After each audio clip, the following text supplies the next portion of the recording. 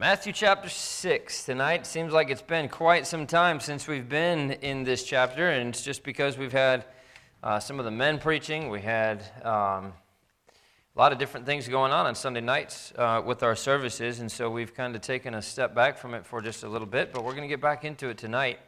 While you're turning over there, one of the things that we're going to start doing, and we're going to pick up with it as soon as I get back from this trip, but all of our sermons are on the website, and they're all on podcast, and I think it's just a great way to kind of make everything concise and easy to get to and access and all of that stuff. But one of the things that I'm going to start when we get back is doing a podcast a couple times a week, in addition to the services. And so one of the things that we'll do is like a devotional podcast. It'll only be 4, 5, 6 minutes long. It's not going to be real long, but kind of as a an addendum, maybe you could say, I don't know, to the written devotionals that we're putting out a couple times a week. But then also just kind of taking a step back to start at square one and go through discipleship. And kind of the intention is to, and they're not going to be real long, but maybe like 10 minutes each, and just start at salvation. Actually start at kind of pre-salvation, look at salvation, look at eternal security, look at baptism, look at, reading your Bible, look at praying, look at, how to witness to somebody and those different types of things, and kind of make it into like maybe a 15 podcast little series that we'll put on the website that hopefully will be a help to you, but also a help to maybe somebody that is never been in church before, and we can point them in that direction and just kind of use it as a way to, number one, help see people get saved, but number two, disciple those who are saved. And Josh mentioned, he got saved and his family was already in church and everything else. He said, but I never got discipled, Nobody ever, went through a discipleship course, probably just because you were already in church, So, And I feel like we cover a lot of these different things on Wednesday nights and stuff. I don't feel like you're not getting discipled, but there's not necessarily a start to finish. We've done it. We have done a 15-week discipleship course. We did that on Wednesday nights, kind of when we were just getting started, and we'll go back and do it again. But I think that'll be helpful. But then also just kind of start to use the podcast to start going through what we believe and why we believe it. And I did a whole series on that on Wednesday nights. But, why do we not drink alcohol? Why do we not smoke? Why do we not, why do we not believe in tattoos? Why are we against, homosexuality and transgender? Why are we against abortion? Why are we against cremation? And I think a lot of those are things that you would say that you believe, but you don't necessarily know why you believe them, And what good is it to believe it if you don't know why you believe it? And because if you're only doing it because somebody told you that that's what you needed to believe, then you're not believing it for the right reasons anyway. You need to know from the Word of God why you believe those things. And so just to take this thing and I'm going to try not to make them too long. I don't want it to be 40-minute sessions so that nobody listens to them. I want it to be something that people actually will listen to. And I typically, unless I'm really interested in whatever it is, I listen to a decent number of podcasts, but I typically don't listen to it unless it's fairly concise. I don't want to listen to something that's going to go on for 45 minutes or an hour unless I'm really interested in the topic, And some of them might not be that interesting to you, but they're things that you might need to hear, So if you have maybe a topic that you've been interested in, why do we believe this? Why do we believe that? It'll be a challenge to all of us, It'll help us all to study through it and to look at it. But mention it to me. And, it might not be within the first 10 or 15 weeks, but, we'll get to it, and it'll be there, and we can, do that as part of the podcast as well. But kind of what the plan is to do one of those sessions a week and one devotional session a week. I don't want it to get to the point where I'm like, I got to do another one of these podcasts again, I want it to be something that everybody, here's another one again. I want it to be something that everybody enjoys, that everybody kind of looks forward to because they're not getting flooded with them, but something that'll be helpful for us to kind of go start and finish with what we believe and why we believe it, We just did, and most of you are here for the series that we did on what it means to be a Baptist. Why are we Baptists, We'll do a whole series on that as part of this thing too. So I've got a lot of ideas, but I'm always open to more. So if you have something that, that you think would be a useful or a helpful or a challenging topic, then, mention it to me. And, honestly, even some things that seem to be a contradiction. This verse says, repent and be baptized, every one of you, in the name of Jesus Christ for the remission of sins. Well, that verse certainly sounds like it could be talking about being baptized to be saved, right? You have to be baptized to be saved. Anything that looks like a contradiction in the Bible, or anything that is an apparent contradiction, is just that. It's an apparent contradiction. The Bible does not contradict itself. And if you look at the totality of the Bible, everything that's in it, it all complements. It's not going to tell us to do this and then turn around and say, don't do that, So if it looks like that, we're misinterpreting it. That's just what it comes down to. So if you have anything like that, let me know, and we'll discuss it. We'll take some time to discuss it in a podcast. But anyway, Matthew chapter 6 tonight, and this is kind of a tough subject. Because we're continuing with this idea of prayer. That's what Jesus does, in starting very early there in Matthew chapter 6. He talks about, what we would call the Lord's Prayer or the model prayer. And we took a few weeks to go through that. But then he comes to this idea of fasting. We hear a lot about fasting today. Not necessarily from the perspective that we're looking at here. Intermittent fasting, you ever heard of that topic or that term? It's a very well-known term now as part of a diet plan, right? Intermittent fasting is supposed to be a great diet plan, and I think it's so interesting that that's something we're given as a way to get a hold of God is also very healthy for us at the same time. But fasting is for a lot of Christians something that's very feared and misunderstood. Maybe out of all of the spiritual disciplines that we look at, things that we're supposed to do as Christians, I think fasting is probably one of the things that we do the least. And one of the ones that we fear the most. A lot of people believe that fasting turns us into something we don't want to become. It causes us causes things to happen that we don't want to happen.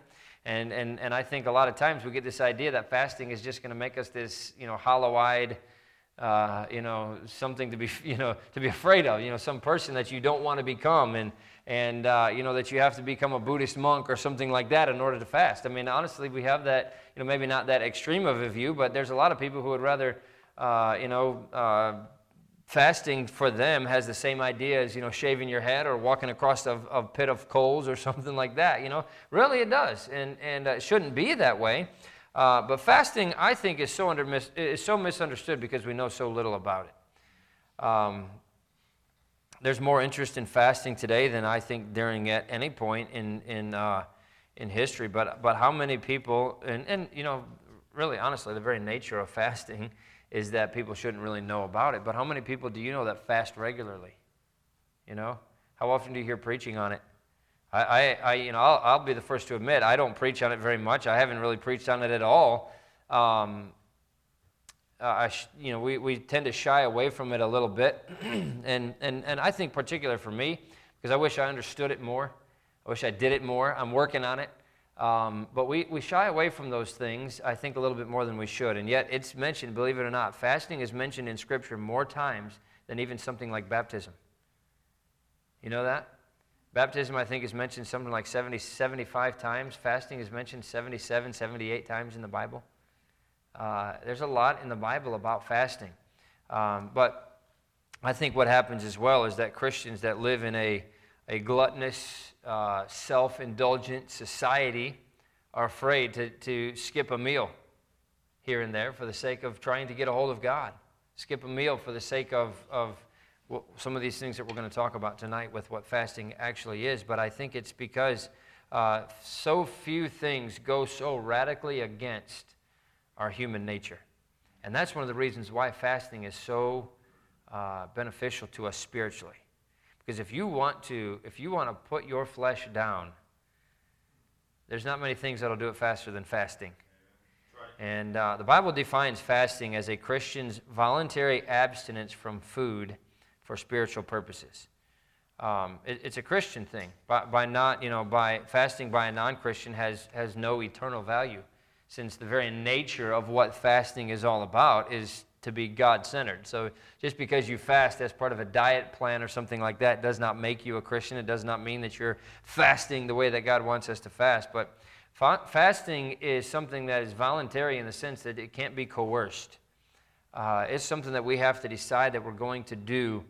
It's more than just an ultimate crash diet for the body. It's abstinence from food for spiritual purposes. That's what fasting is all about. Look what Jesus says about that in this sermon in Matthew chapter 6 and verse number 16. Moreover, when you fast, be not as the hypocrites of a sad countenance, for they disfigure their faces, that they may appear unto men to fast.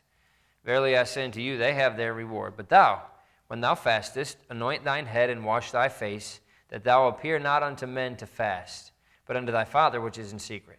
And thy Father which seeth in secret shall reward thee openly. Now turn over to Matthew chapter 9, just a few pages over. Jesus made it very plain, the idea behind fasting here in Matthew chapter 9. Verse number 14, it says this. Then came to him the disciples of John, which, by the way, these are disciples of John the Baptist. They were, by all accounts, godly people for the most part. But they came to Jesus, then come to him the disciples of John, saying, Why do we and the Pharisees fast oft, but thy disciples fast not? So in other words, while Jesus was with them, the disciples of Jesus Christ did not fast at all. Why aren't they fasting? We fast, the Pharisees fast. Why don't your disciples fast? Jesus said unto them, Can the children of the bride chamber mourn as long as the bridegroom's with them? But days will come when the bridegroom shall be taken from them, and then they shall fast. The purpose is pretty clear. Jesus is gone. It's a way to get closer to him. When Jesus was here, they didn't need to do that. They had him. He was right there. But once he's gone, and that time is now, until Jesus, the bridegroom of the church, returns, he expects us to fast. So, the Lord didn't command us to fast. There's nowhere in the Bible that we're commanded to do it. But he didn't discourage us from doing it either.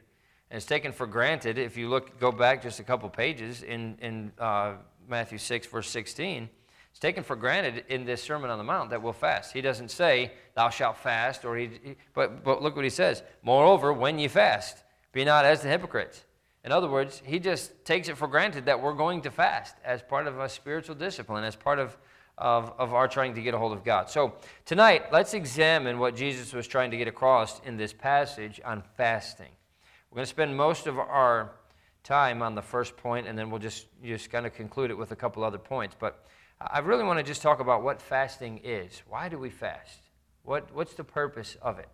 So let's pray, and then we'll look at some of these things. Father, we love you. Again, we thank you for the time that we have together tonight. I pray that you'd help it to be profitable for us, and that we'd understand these things as we go through it, and that you'd help us to be Christians who are willing to fast for the sake of getting a hold of God, for the sake of doing the things that we're going to look at tonight. And God, I pray that you'd be pleased by what we do in Jesus' name. Amen. Now, you might want to get out a piece of paper and write some of these things down. Boy, we could take 2 or 3 weeks to talk about fasting. And I'm for the sake of time, and because we're going to be gone over the next couple weeks, and trying to split it all up and everything else wasn't going to be that beneficial for us, I am going to go through these pretty quickly. So I'm going to mention some of these verses and some different stories in the Bible. I'll give you the passages that those stories correspond with, and you can go back and look those up later. But the first thing is the question of appetite. So we're just looking tonight at the principles of fasting. The first one is the question of appetite. Scripture gives us a lot of purposes for fasting. Whenever you fast, you should do it for at least one of these purposes. And I'm going to give you 9 of those tonight. But not one of these purposes, you'll notice as we go through here, is to earn God's favor. We cannot use fasting to impress God and to earn his acceptance. There's a lot of religions that are trying to do that. Catholicism is one of those. Fast so I can gain God's favor and he'll answer my request. Buddhism does that. The idea is called asceticism. And that is basically abstaining from something, taking everything out of your life that you can take out for the sake of impressing God. We can't impress God with our fasting. We're made acceptable to God through the work of Jesus Christ on the cross, not because we fast or any of these other things. It has no eternal benefit to us until we come to God through repentance and faith. Fasting, and this is not something that you don't know, but fasting is not going to get us any closer to God before salvation. Fasting is something that's made for after we're saved. But the first thing that fasting is for is this, and that is to strengthen prayer. Fasting is there to strengthen prayer. There's something about fasting that just sharpens the edge of our intercessions before God, gives us a passion to our supplications. And boy, there's so many things that we can talk about when it comes to the idea of prayer. But fasting, when we pray and fast, we are there for the specific purpose of praying. We're skipping that meal for the specific purpose of praying. It's going to give your prayer a little bit more of an unction behind it. In Ezra chapter 8 and verse 23, so we fasted and besought our God for this, and he was entreated of us. You know, the most important aspect of fasting is its influence on prayer. The Bible doesn't teach that fasting is a kind of spiritual hunger strike that compels God to do what we're asking him to do. That's not the idea behind fasting. If we ask for something outside of God's will, fasting is not going to cause God to reconsider his will and give it to us if it's not in his will. Fasting doesn't change God's hearing so much as it changes our praying. And that's exactly why we fast, to show God that we're serious about that and to strengthen our prayer. And you'll notice that in one way or another, all of the biblical purposes of fasting relate to prayer. We're going to look at a lot of other ones, but many of them, all of them really kind of revolve around this idea of praying. And that's why most of the time you hear it together, fasting and praying, right? Because that's a lot of what it is. Nehemiah, and here's where you can write some of these things down. I'm going to give you examples with each one of these. We just don't have time to go and look at all of them. But in Nehemiah chapter 1 and verse 4, he fasted and prayed. Daniel fasted and prayed in Daniel chapter 9 and verse 3. Even the church at Antioch fasted and prayed before they sent out Paul and Barnabas. That's in Acts chapter 13. And we can look at all of these examples, and that's what I'm saying. I hate the fact that we don't have time to go look at all of them, but if we took the time to look at all of them, we'd only get through a couple points each night. But they fasted and they prayed, and they used that fasting to strengthen their prayer. But the second reason for fasting, or the second purpose of fasting, is to seek God's guidance. There's a biblical precedent for fasting to more clearly discern the will of God. And honestly, those examples that we just looked at could be examples that would be, examples of that. They were praying to get a hold of God to strengthen their prayer, but so they could help discern what the will of God was for them. We see that in Judges chapter 20. The tribe of Benjamin was fasting and praying for God's guidance. And I wish we had time to go through that story, but the tribe of Benjamin had basically been singled out. The other tribes were basically all gathering against them, and they needed to know what God wanted them to do. So they declared a fast, and they fasted and prayed for God's guidance. In Acts chapter 14 and verse 23, Paul and Barnabas, before they appointed elders in the churches that they founded, they first prayed with fasting to receive God's guidance. They wanted to know what God wanted them to do. And so, yes, they prayed, but it wasn't fasting just for the sake of prayer. It was fasting for the sake of getting a hold of God so they can discern what God's will was for them in relation to whatever it is that they were going to God for. Fasting doesn't guarantee that we're going to receive a clear guidance from God. Sometimes God just does not want to give us that guidance. But I can tell you this, when we practice that fasting in the right way, it does make us more receptive to what God's will would be for our lives.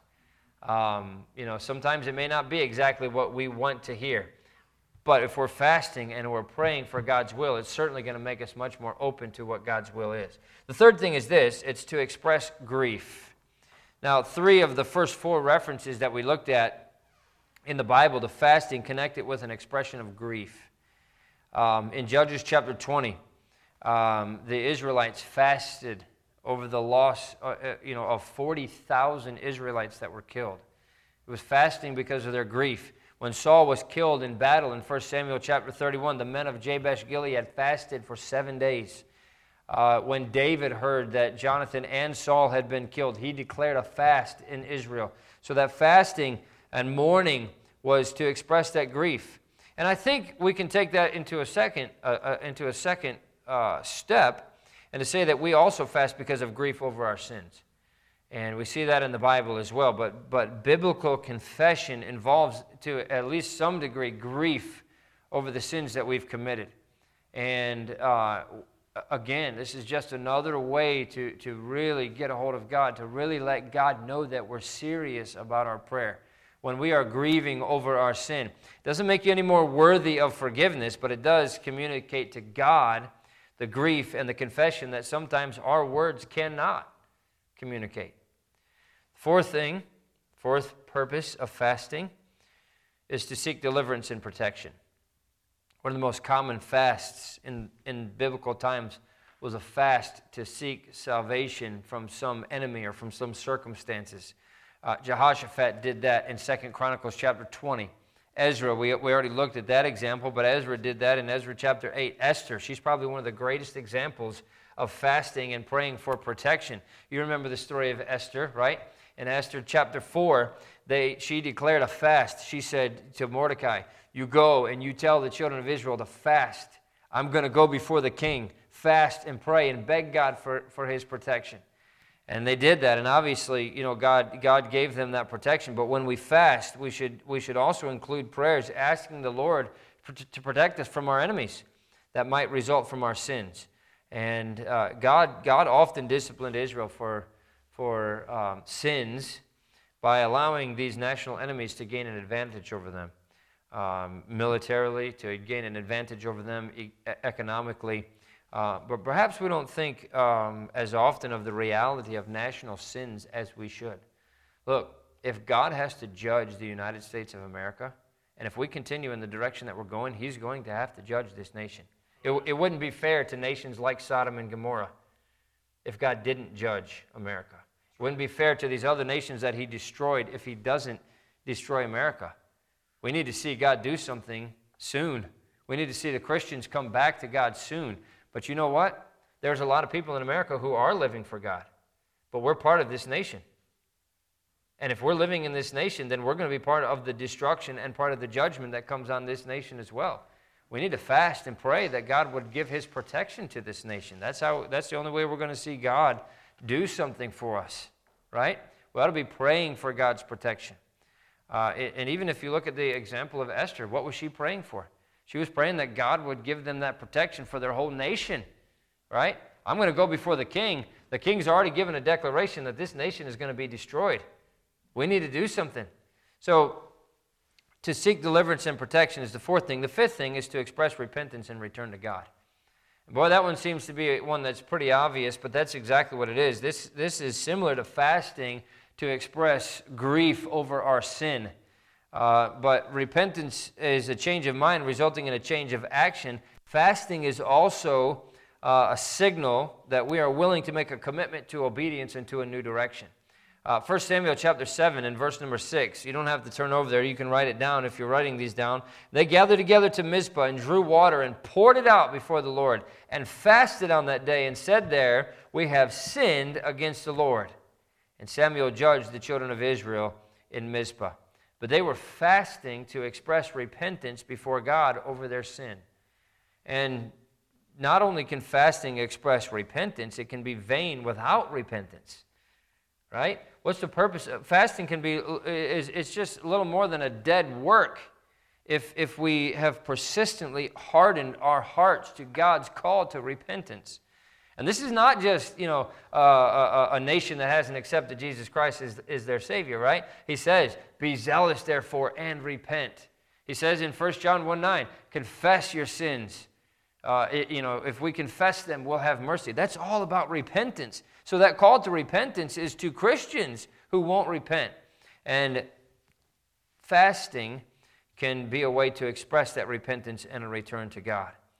The sixth thing is this, and that's to humble yourself before God. Turn over to Psalm 35. See, fasting, when we practice it in the right way, with the right motives, I should say, is a physical expression of humility before God. Just as kneeling can be an expression of humility before God, prostrating ourselves on the ground can be an expression of humility before God. But those things can reflect the humility before Him, but that's exactly what fasting is all about as well. One of Israel's godliest men humbled himself before the Lord in the same way. That was David. He said this in Psalm 35 and verse 13. But as for me, when they were sick, my clothing was sackcloth. I humbled my soul with fasting, and my prayer returned into mine own bosom. Remember that fasting is not humility before God, but it's an expression of humility. When we fast, and again, we're going to look at these principles very quickly at the end, but if you notice what he says in Matthew 6, 16, 17, and 18, he's saying basically Don't let people know that you're fasting. People ought not to be able to tell by the expression on your face that you're going through a fast, right? And that's exactly what this idea of humility is. Boy, if you're fasting only so people know that you're doing it, then you're doing it for all the wrong reasons, and you're completely missing the purpose. And it counts for nothing, right? Humility, fasting is a sign of humility. It's an expression of humility. We don't have time to turn there either, but in Luke chapter 18 and verse 12, there was no humility in the Pharisee. Remember the Pharisee and the publican? What did he say? He got up there and he beat on his chest and he said, I fast twice a week. I do all of this. It counted for nothing because he wasn't doing it with the right motives. He wasn't doing it in the right way. And so you can fast all you want to. If you're not doing it for the right reasons, it doesn't count for anything because fasting is an expression of humility. The seventh thing is this. It's to express concern for the work of God. Just like a parent might fast and pray for their children and for God to do a work in their child's life, the same thing is true for Christians, to fast and pray that God would do something in our church.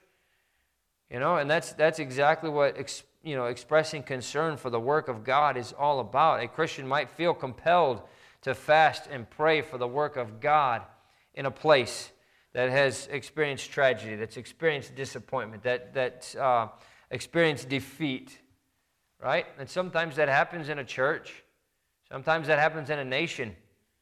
Isn't that what we're going through right now? But fasting and praying and begging God for the work of God. That was the purpose for Nehemiah's fast when he heard that the walls had been broken down in the city of Jerusalem, right? He fasted and he prayed because the city had no walls to defend it. And after that fast, Nehemiah went to work to do something tangible to strengthen this work of God. And that's another thing that kind of goes along with that we don't have necessarily time to take tonight to go through that, but you can fast and pray all you want to, but if you're not willing to work for God, then all that fasting and praying doesn't count for anything, right? You've heard that expression before, God helps those who help themselves, and that's not necessarily what it is. God helps those who help others. God helps those who are working for Him, right?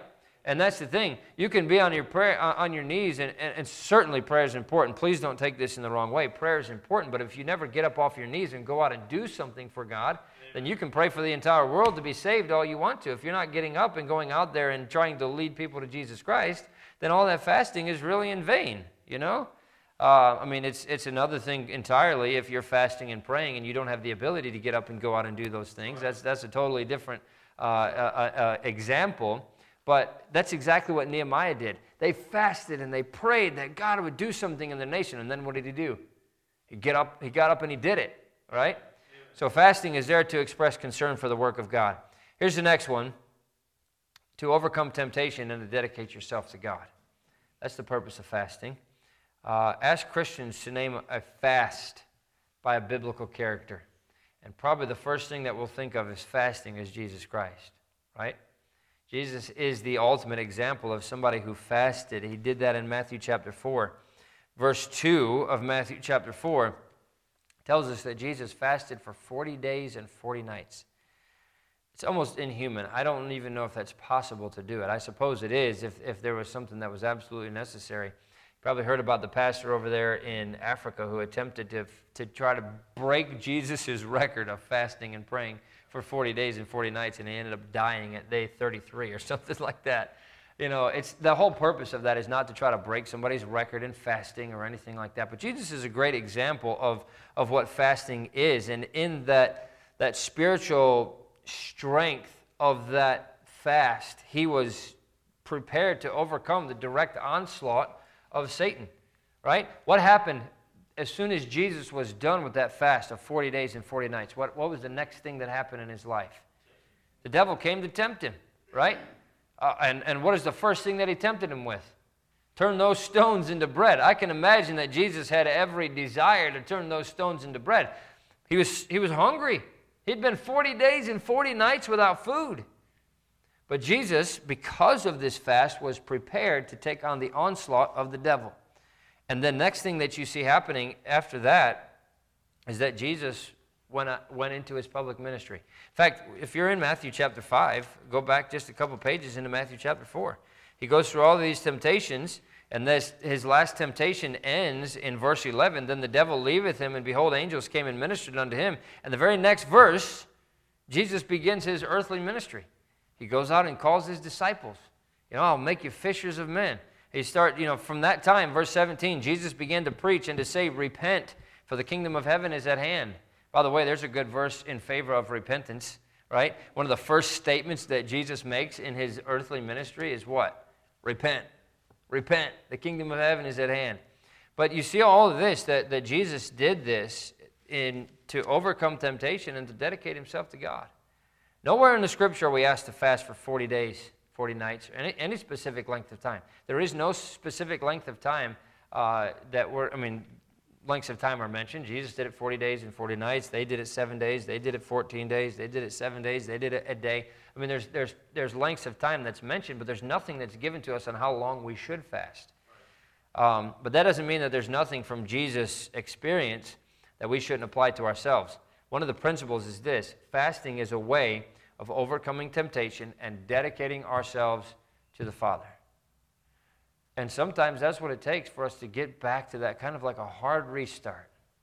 You probably have done this with your phone or with your computer or something like that, and maybe if you do it a little bit more than others, you'll understand this. But sometimes when you use your phone a lot and it just gets sluggish, it just starts slowing down. And so what you need to do is just a hard restart, Shut everything off, restart it, start over. And that's what fasting can be for us. It's a way of just getting back to square one, helping us to overcome that temptation and just freshly dedicating ourselves to God again. There are times when we struggle with temptation or we anticipate the struggle with temptation and we need some help with that. Spend some time fasting, asking God to help you with that temptation. In times of exceptional temptation, exceptional measures are required. And that's sometimes what it's going to take, is just fasting and praying and asking God to help you to get through that temptation, whatever it happens to be. But fasting to overcome temptation and renew our dedication to God is a very Christ-like response. It's exactly what Jesus Christ did. Here's another one. I believe this is number 9, right? Number 9 is to express love and worship to God. That's one of the things that fasting does. And boy, we could spend a lot of time on this. There's so many ways that we can do that. But turn over to Luke chapter 2. This is a really interesting thing here. By now, maybe because of all these things that we've talked about, you might have associated fasting only with dire circumstances. When you have to express grief, fast. When you really need to get a hold of God, fast. And we look at that as something that only revolves around dire circumstances. But the Bible also says that fasting can be just an act of sheer devotion to God, sheer worship to God. And in Luke chapter 2, if I told you to turn to Luke chapter 2, the first thing that comes into your mind is what? Birth of Christ, the Christmas story, right? But there's something, and many times we stop well before we get to this passage, but later on in Luke chapter 2, there's 52 verses in Luke chapter 2, by the way. We usually stop at verse 14, Hosanna to God in the highest, and peace on earth, goodwill toward men, and all. But that story keeps going. And later on in that chapter, you come across a woman whose name is Anna. And I know you've heard the name before, but she was 84 years old. And she only gets, her entire 84 years are just kind of flashed before us in 3 verses. But in Luke chapter 2 and verse number 37, the Bible says this: and she was a widow of about 84 years. She was 84 years old, which departed not from the temple, but served God with fastings and prayers night and day. Now, with Anna, we typically tend to focus on her story in the context of Mary and Joseph and, presenting the newborn Jesus at the temple. And, but what she did from day to day is what is important here. Assuming that she was married, or not assuming, she was only married for 7 years before she was widowed. You assume that she was married as a young lady. She could have been married when she was 50. The Bible doesn't tell us, but assuming that like other young ladies, she got married. She was married 7 years. Her husband passed away, and then she served the Lord in the temple for all of the rest of that time. And this godly woman, that means then, devoted almost a half a century of her life fasting and praying every single day and every single night. That's an amazing thing. And she wasn't doing it because her circumstances were dire. She wasn't doing it because she was in great, distress or anything like that. She was doing it because she was trying to worship God. And that's what it says there in that passage. Departed not from the temple, but served God with fastings and prayers. Fasting can be an expression of finding your greatest pleasure and enjoyment in God. Fasting is just there to worship God, to show Him that we do love Him. Fasting honors God, and it's a means of worshiping Him as God and putting Him in that position as God. And what it means, honestly, is it means that your stomach isn't your God. It means that you can put those things aside for whatever period of time and put God first. Worship God first. And, another way of fasting to express love and worship to God is to spend your mealtime just in praise and adoration of God.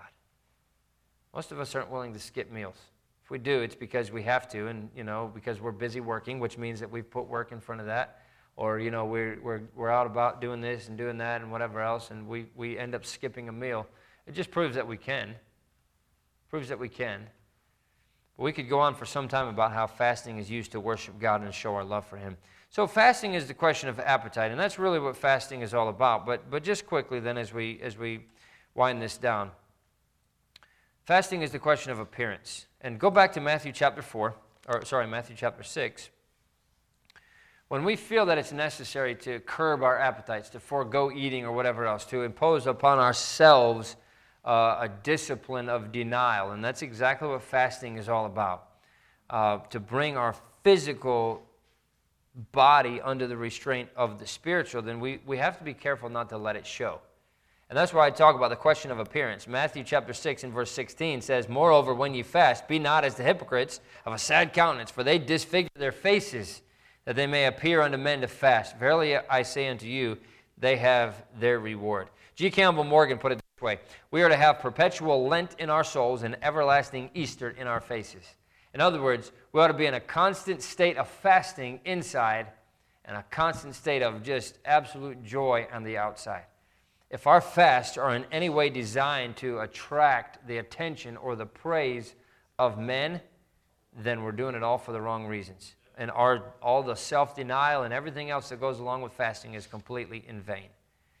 So fasting is the question of appetite, it's the question of appearance. Lastly, it's the question of applause. Verse 17, But thou, when thou fastest, anoint thine head and wash thy face, that thou appear not unto men to fast, but unto thy Father which is in secret. And boy, what a promise we have along with that. Thy Father which seeth in secret shall reward thee openly. Fasting has its place, but we have to observe two rules when it comes to fasting. Beware of personal extravagances, and beware of public exhibition. We don't do it because we're trying to draw attention to ourselves. We do it because we're trying to get a hold of God. I think a classic example of a man who broke both of those rules is a man named Simon Stylites. And he lived from AD 390 to 459. So this is a long time ago. There's been many, I say many, there's been quite a few that have come along after him who have been associated with that name, Stylites. But you'll see why in a minute. He did a series of astonishing things to bring his body under subjection. He was a Catholic monk, or not a monk, I guess. What do they call them? Yeah, I guess they do call Catholics monks, don't they? Buddhists are monks too. I guess they're both. Catholic monk. And what he did one time for the whole period of Lent was that he locked himself or like built himself into a closet so he couldn't eat or drink. As a way to bring his body under subjection. And when they finally opened that door after Lent was over, they were surprised to find that he was still alive, and so it was regarded as a miracle that this guy was still living. But what he decided to do is to go up onto a pole and sit on the top of it. A style light is what they call it, a style light. And so he built a 6-foot pole, and he built a little platform on the top of it, and he went up there and he sat to fast and pray. And he wasn't going to come down. And the more he did this, the more attention it brought to himself. And so he kept making this pole higher and higher and higher until eventually the pole that he lived on was 50 feet tall.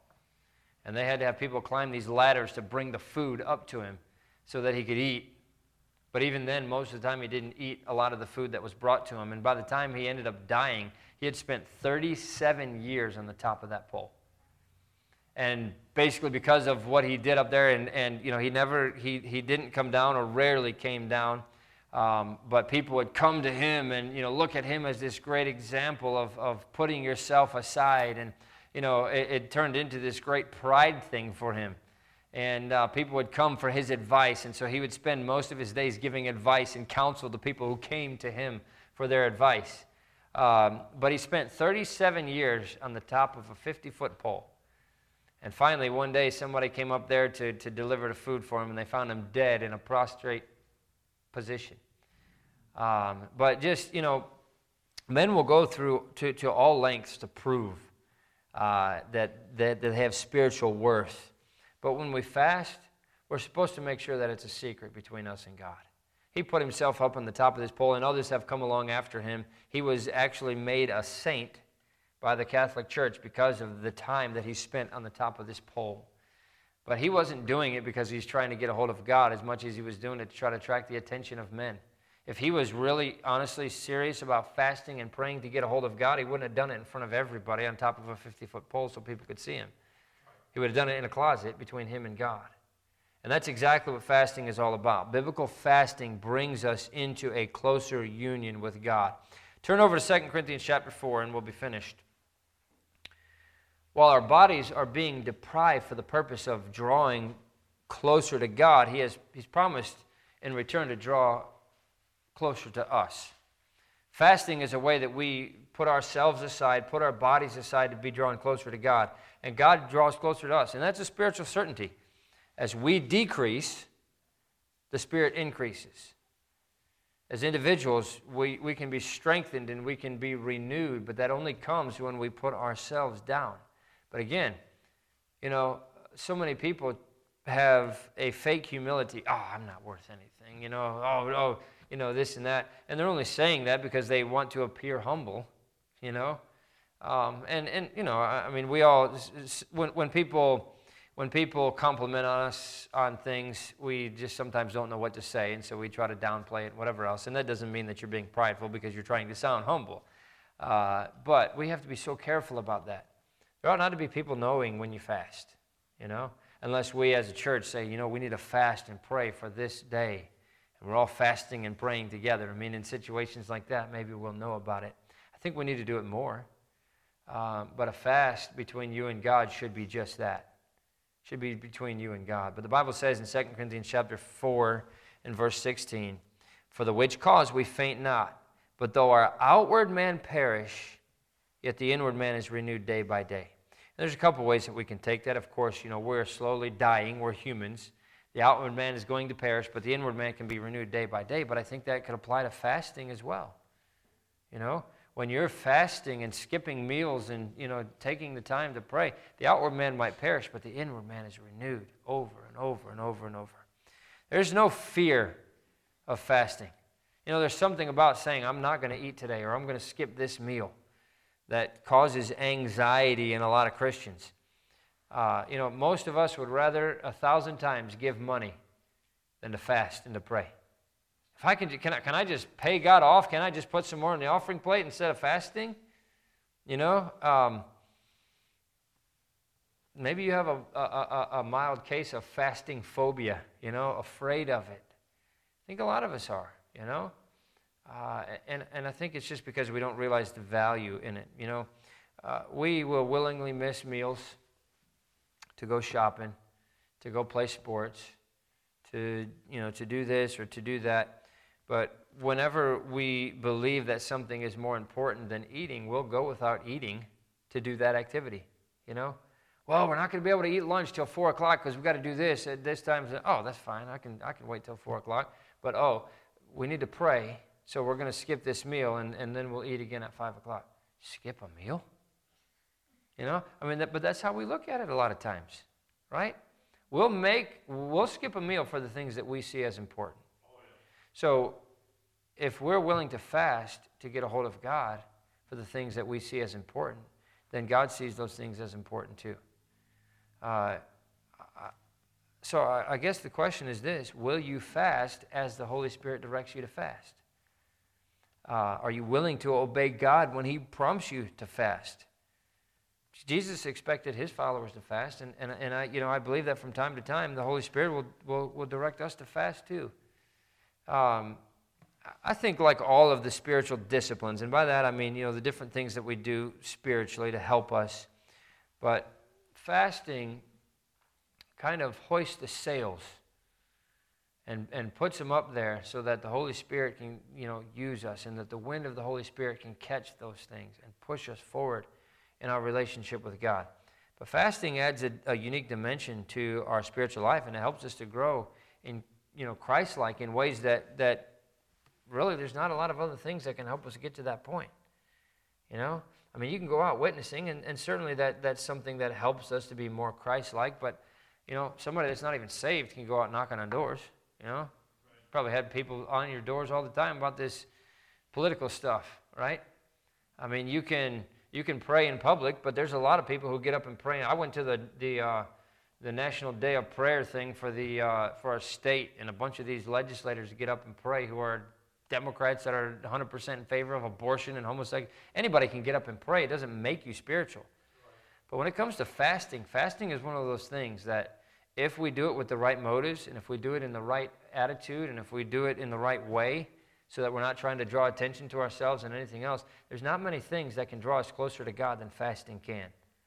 And quicker than anything else. So why not set aside a time of fasting soon that will help you symbolize your dedication to God, help you symbolize your worship to God, and your willingness to discipline yourself to fast.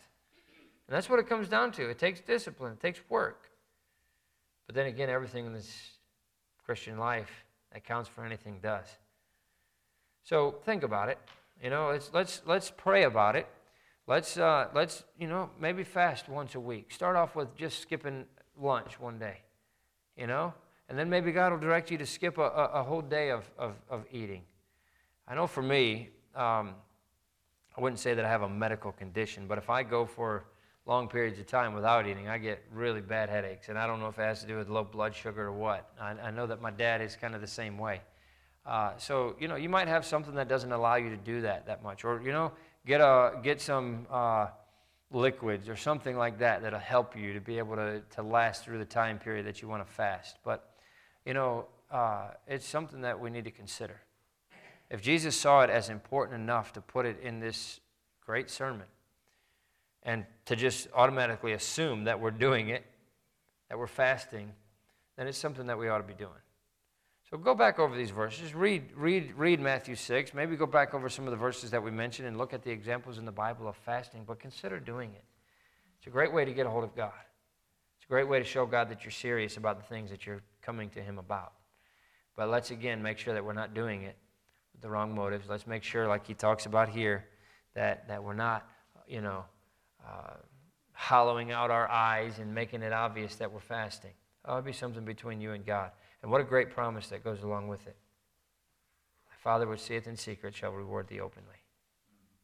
And it's not that we're doing it for pride's sake, but isn't the reason we fast because we want to see results from God? Thy Father which seeth in secret shall reward thee openly. Let's pray. Father, we love you. Again, we thank you so much for how good you are to us. I thank you for everything that you've given to us in the Word of God. And I know this is less preaching, more teaching, but it's something that is so important to us that I don't think we talk about, preach about, teach about near enough. God, I pray that you'd help me in this area and help all of us in this area.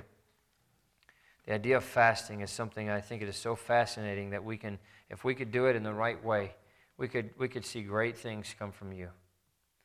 And God, I pray that you would just convict our hearts about the need to do it, that you give us the means and the ability to do it, and the desire.